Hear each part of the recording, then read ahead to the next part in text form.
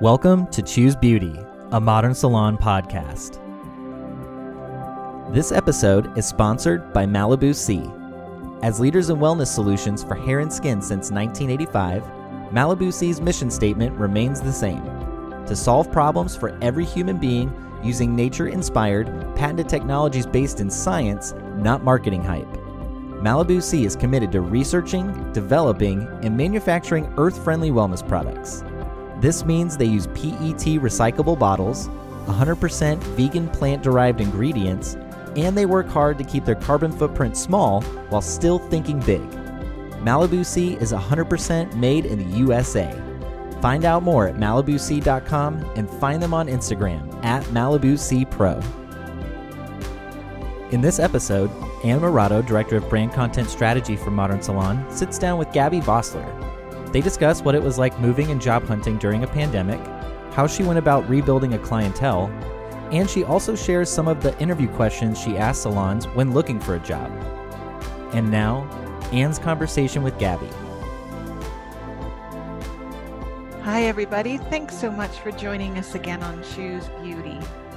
I am so happy today to be talking to someone who I've never met in the real world, but she came to my attention probably 8 years ago when I admired her work, started sharing her work, and have followed her journey ever since. Her name's Gabby Vossler, and Gabby is a blonding specialist, but she has many other hair-related talents, but she's also has a great business story right now because through the pandemic and years prior, Gabby has moved around the country and has had to rebuild her business, her clientele from scratch.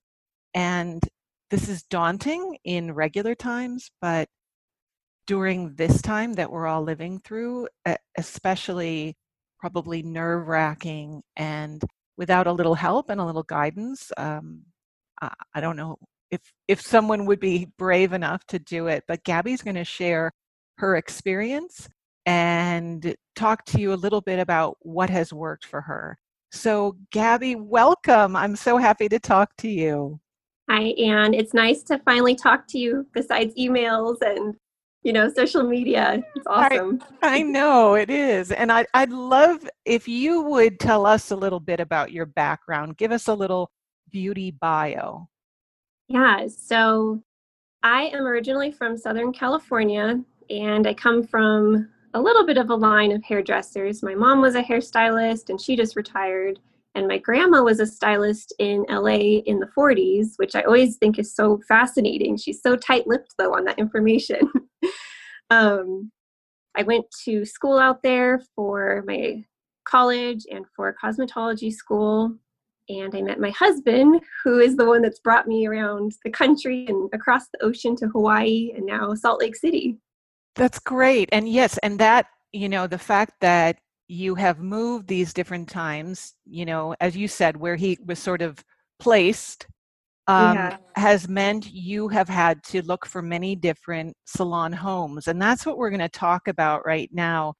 Why don't you talk about what you learned from those moves? What were some of the things you did to build up a new clientele? And maybe even before we do that, maybe you can talk just about how you found your salon home. Like, how did you go about looking for a new place to work in these new locations? So when I first moved from Southern California to North Carolina, that was our first move after he graduated medical school. Next it was research. So, what's funny is the reactions you get from people when you tell them you're moving somewhere completely different and away from California. They're like, oh my gosh, what are you going to do with your career? Like, it's over. And, in honesty, I think I felt a little bit like that at the time because I was so new and I had imagined myself working in LA and having big dreams there. So I had to completely shift some of my goals and my dreams in that aspect. So moving to North Carolina, I didn't really know how to sort out finding the right fit for me in a salon, or I just thought like get in with a good name, good location, everything else they're going to help me along the way, which isn't always true, I've learned, but I didn't know at the time. So, the first salon I was at, I learned a little bit of what I didn't want and what I wasn't quite the right fit for me. But the second salon in North Carolina, we were there for about 3 years, I think was the most impactful salon I was at, because it was a salon called Glassdoor, and the owner's name is Erin. And she was just excited about this career as I was, and more opportunities besides just being behind the chair, just coming in and doing hair and leaving and then forgetting about it. She worked in film, and she just took all the opportunities that came towards her and ran with it. Even if she didn't even know what she was doing, she just faked it till she made it.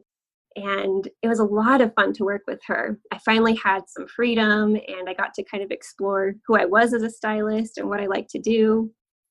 And there, I think Modern Salon actually published a little article about what I did there.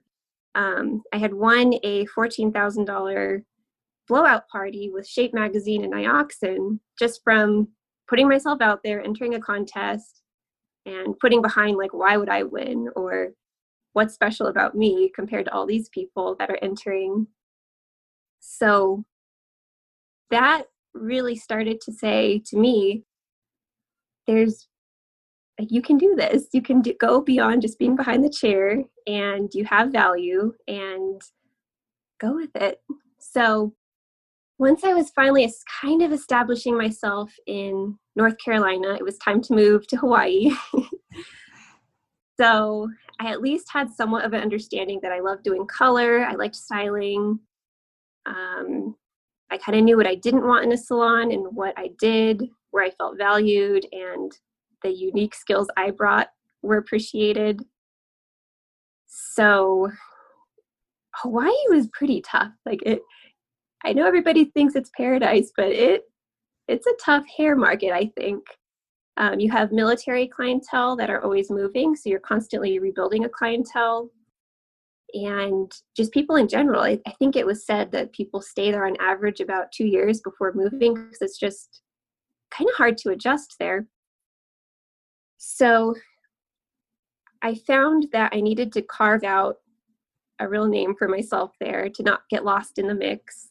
So I knew I loved doing blondes and dimensional color. So I made myself a blonding and dimensional specialist by taking classes and letting people know, like, this is what I love to do. So that attracted all the blondes to me in Hawaii. And, friends told their friends that, hey, she's really great with blonding. And that's kind of how that took off.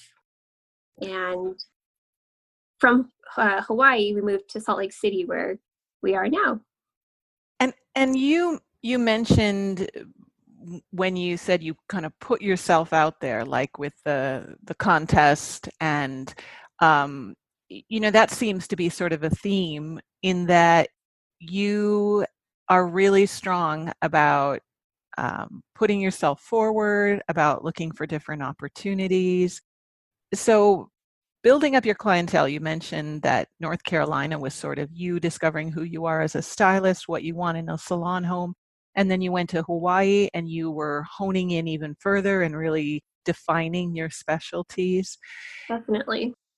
How did you continue to market yourself and build up a clientele? We know all the things that we're told to do social media and build up some sort of database and hand out your card if you had cards. But what were some things that you did there, or that you've done since, that have maybe been a little bit unique to you and that have been especially impactful? So when I was at the very first salon in North Carolina, I found, and I wouldn't do this now, it was just kind of what was done at the time. And Instagram wasn't quite as big yet, but I liked to give a personal touch. So I did, I don't know, for a holiday, I gave like a little gift with a 10% off to my current clientele. And I was like, okay, these things actually do kind of work at the time. I wouldn't do them now. And that's when I did start to like write down my Instagram handle or my Facebook handle on the back of a card. So that's where I was kind of discovering, like, what do I do to set myself apart? Or what do I do to not just be a body filling the space, you know? And then progressing from that, you know, when I went to Glassdoor Salon, I felt so much encouragement and freedom to say, you know what, let me just try this and see if it works. So I contacted some news stations to talk about different trends for the new year or what products, you know, to try for summer. And I felt like every time I reached out to these like magazines or news outlets, it really helped not only add something to my name with my current clientele, but it helped attract new clients as well. Yeah, I think that's so smart, and a lot of people maybe wouldn't know where to start. So how did you start investigating, like who's the producer I reach at my local news station? Did you just spend a lot of time Googling and then just making calls or sending emails and just seeing what clicked? Yeah, so I reached out first to an online local magazine to talk about, I think, how to, I don't know, something about shampoo and conditioner, which one to choose for yourself. And from there, it kind of led into the producer of a news station that reached out to me and asked if I'd come on the show. And then after I did that show, I wanted to do another one. So I reached out to them after that. And yeah, you Google or you look on the news station's contact list, find a contact. They can at least lead you to the right person that you need to be in touch with. And it wasn't easy. I don't want to it sound like I was so confident. Let me tell you all about, you know, what to use while on live television. I was scared. Like, I don't think I got very much sleep the night before each of those times, but I knew it would help my career. I knew it would help, you know, carve myself out and separate myself a bit. Absolutely. And now, so you've had those two experiences, North Carolina, Hawaii, and then you found out you were going to be moving to Salt Lake City, but you found this out before we knew that you'd be moving in the midst of a pandemic. So Yeah. talk a little bit about what that's looked like, because job hunting or I actually salon hunting, finding a salon home, you know, that's not easy in even the best of times, but you had to account for salons that maybe were struggling or they were looking to get enough hours just for their current staff. So Yeah. talk a little bit about that, Gabby. Let's see. So while I was in Hawaii, we had already known we were going to Salt Lake City. I think it was end of March, Hawaii declared all businesses to be closed.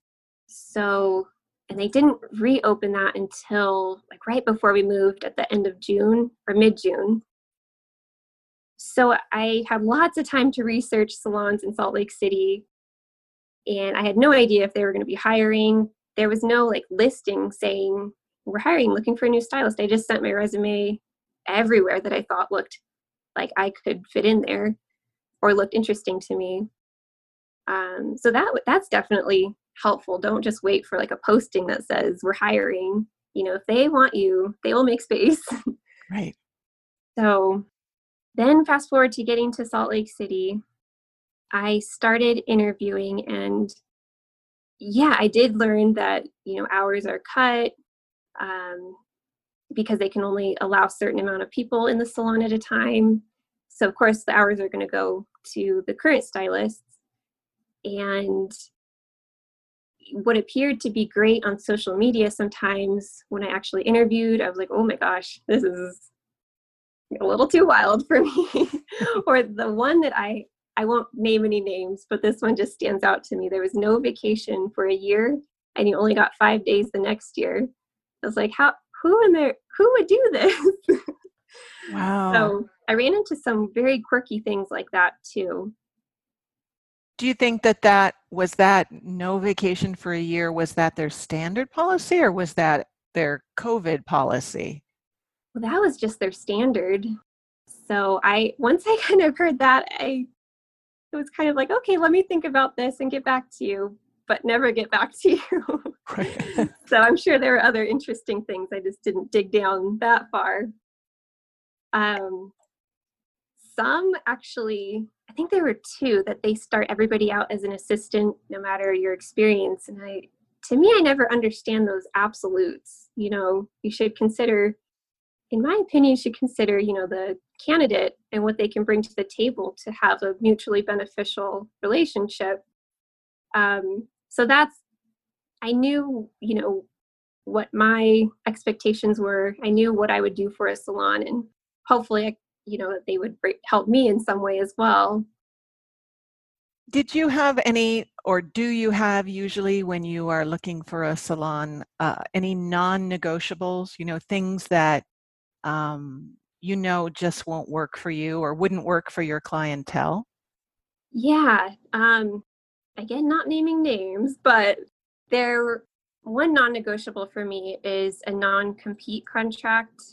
And there was one location that the non-compete was for a 15-mile radius of all of their locations, if you worked there or not. And that's basically all of Salt Lake City, that's a little Right, intense. Right. So definitely a non-compete. Yeah, that's huge.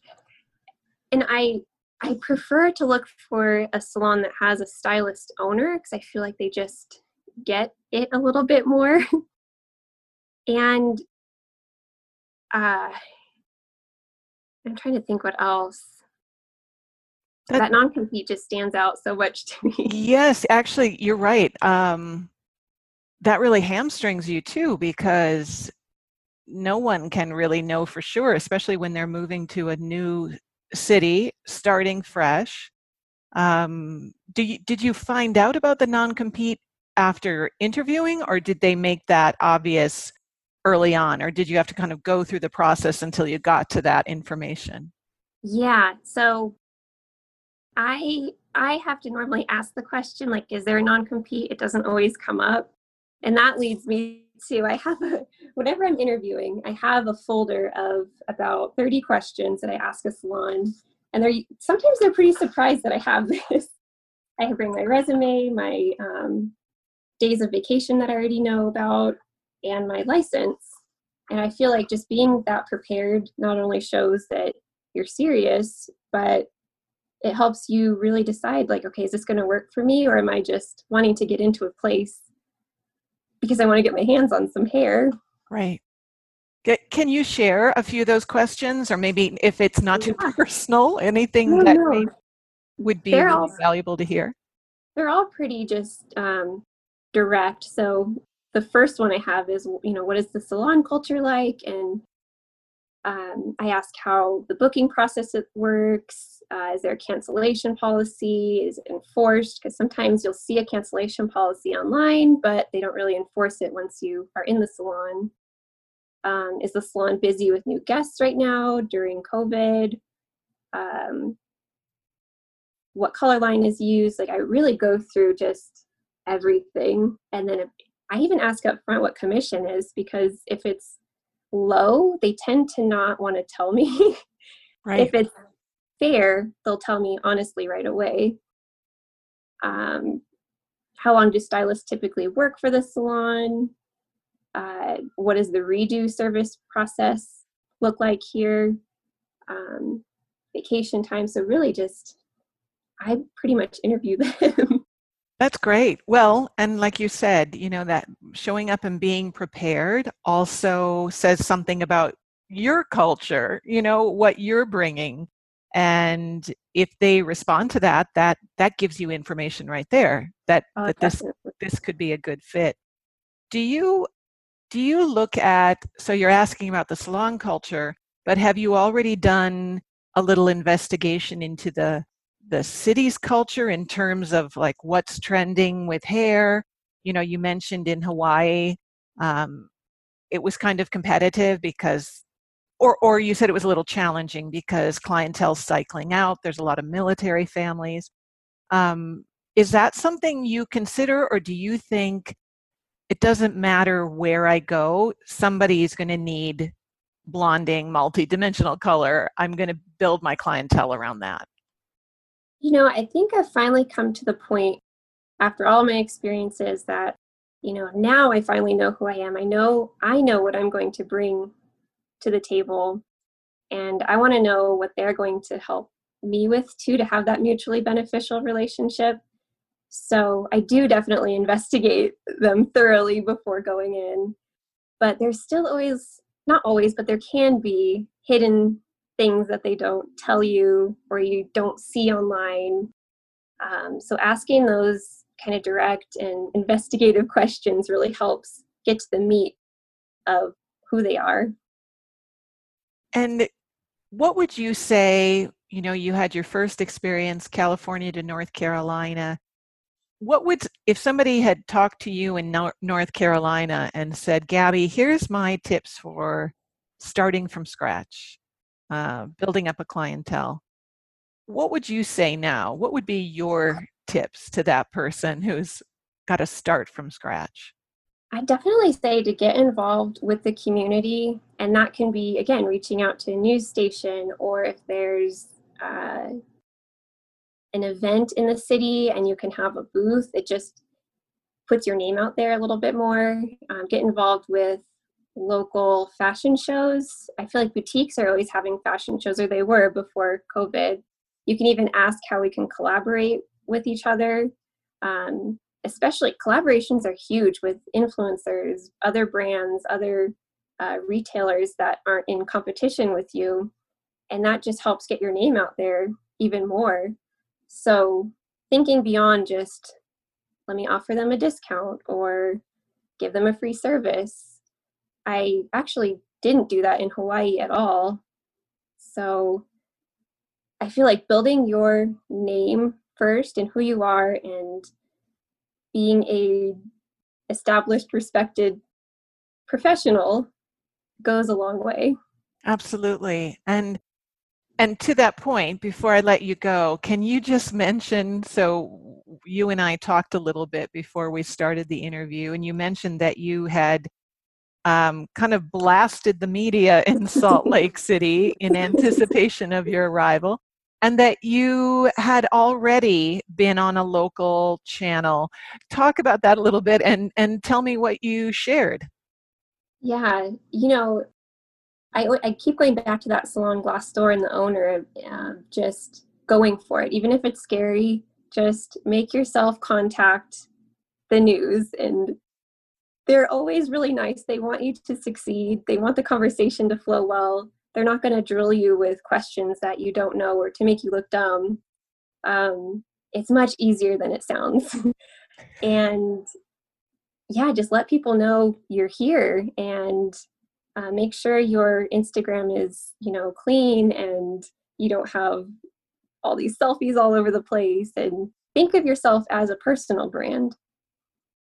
And what did you, when you did your little news spot, what did you talk about?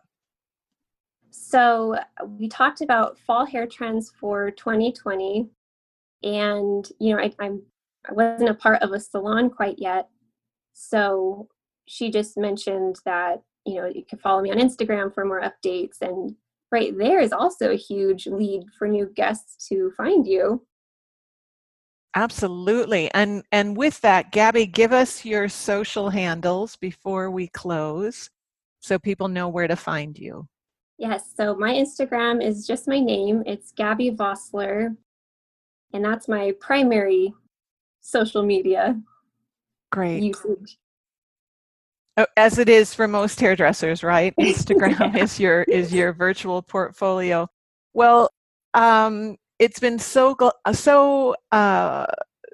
delightful, really, to talk to you. You know, we're still doing it virtually, but but maybe maybe when we're in real life again, Utah's not that far from California. Yeah. Or, if I can make it to Vegas 6 times every summer, I can make it to Utah. All my family's still in California, so I'm always going back and forth. Oh, good. Well, I hope you stay well. I'm so grateful for you taking the time to share your journey. And thank you for joining us on Choose Beauty. Yeah, thank you, Anne. It was so good to talk to you. You too. Bye-bye. Bye. Thanks for listening to Choose Beauty, a Modern Salon podcast.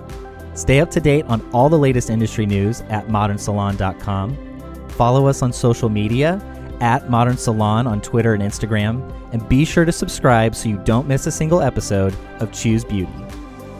And thanks to our sponsor, Malibu C, the leaders in wellness solutions for hair and skin since 1985. Don't forget to check them out at malibuc.com as well as at Malibu C Pro on Instagram.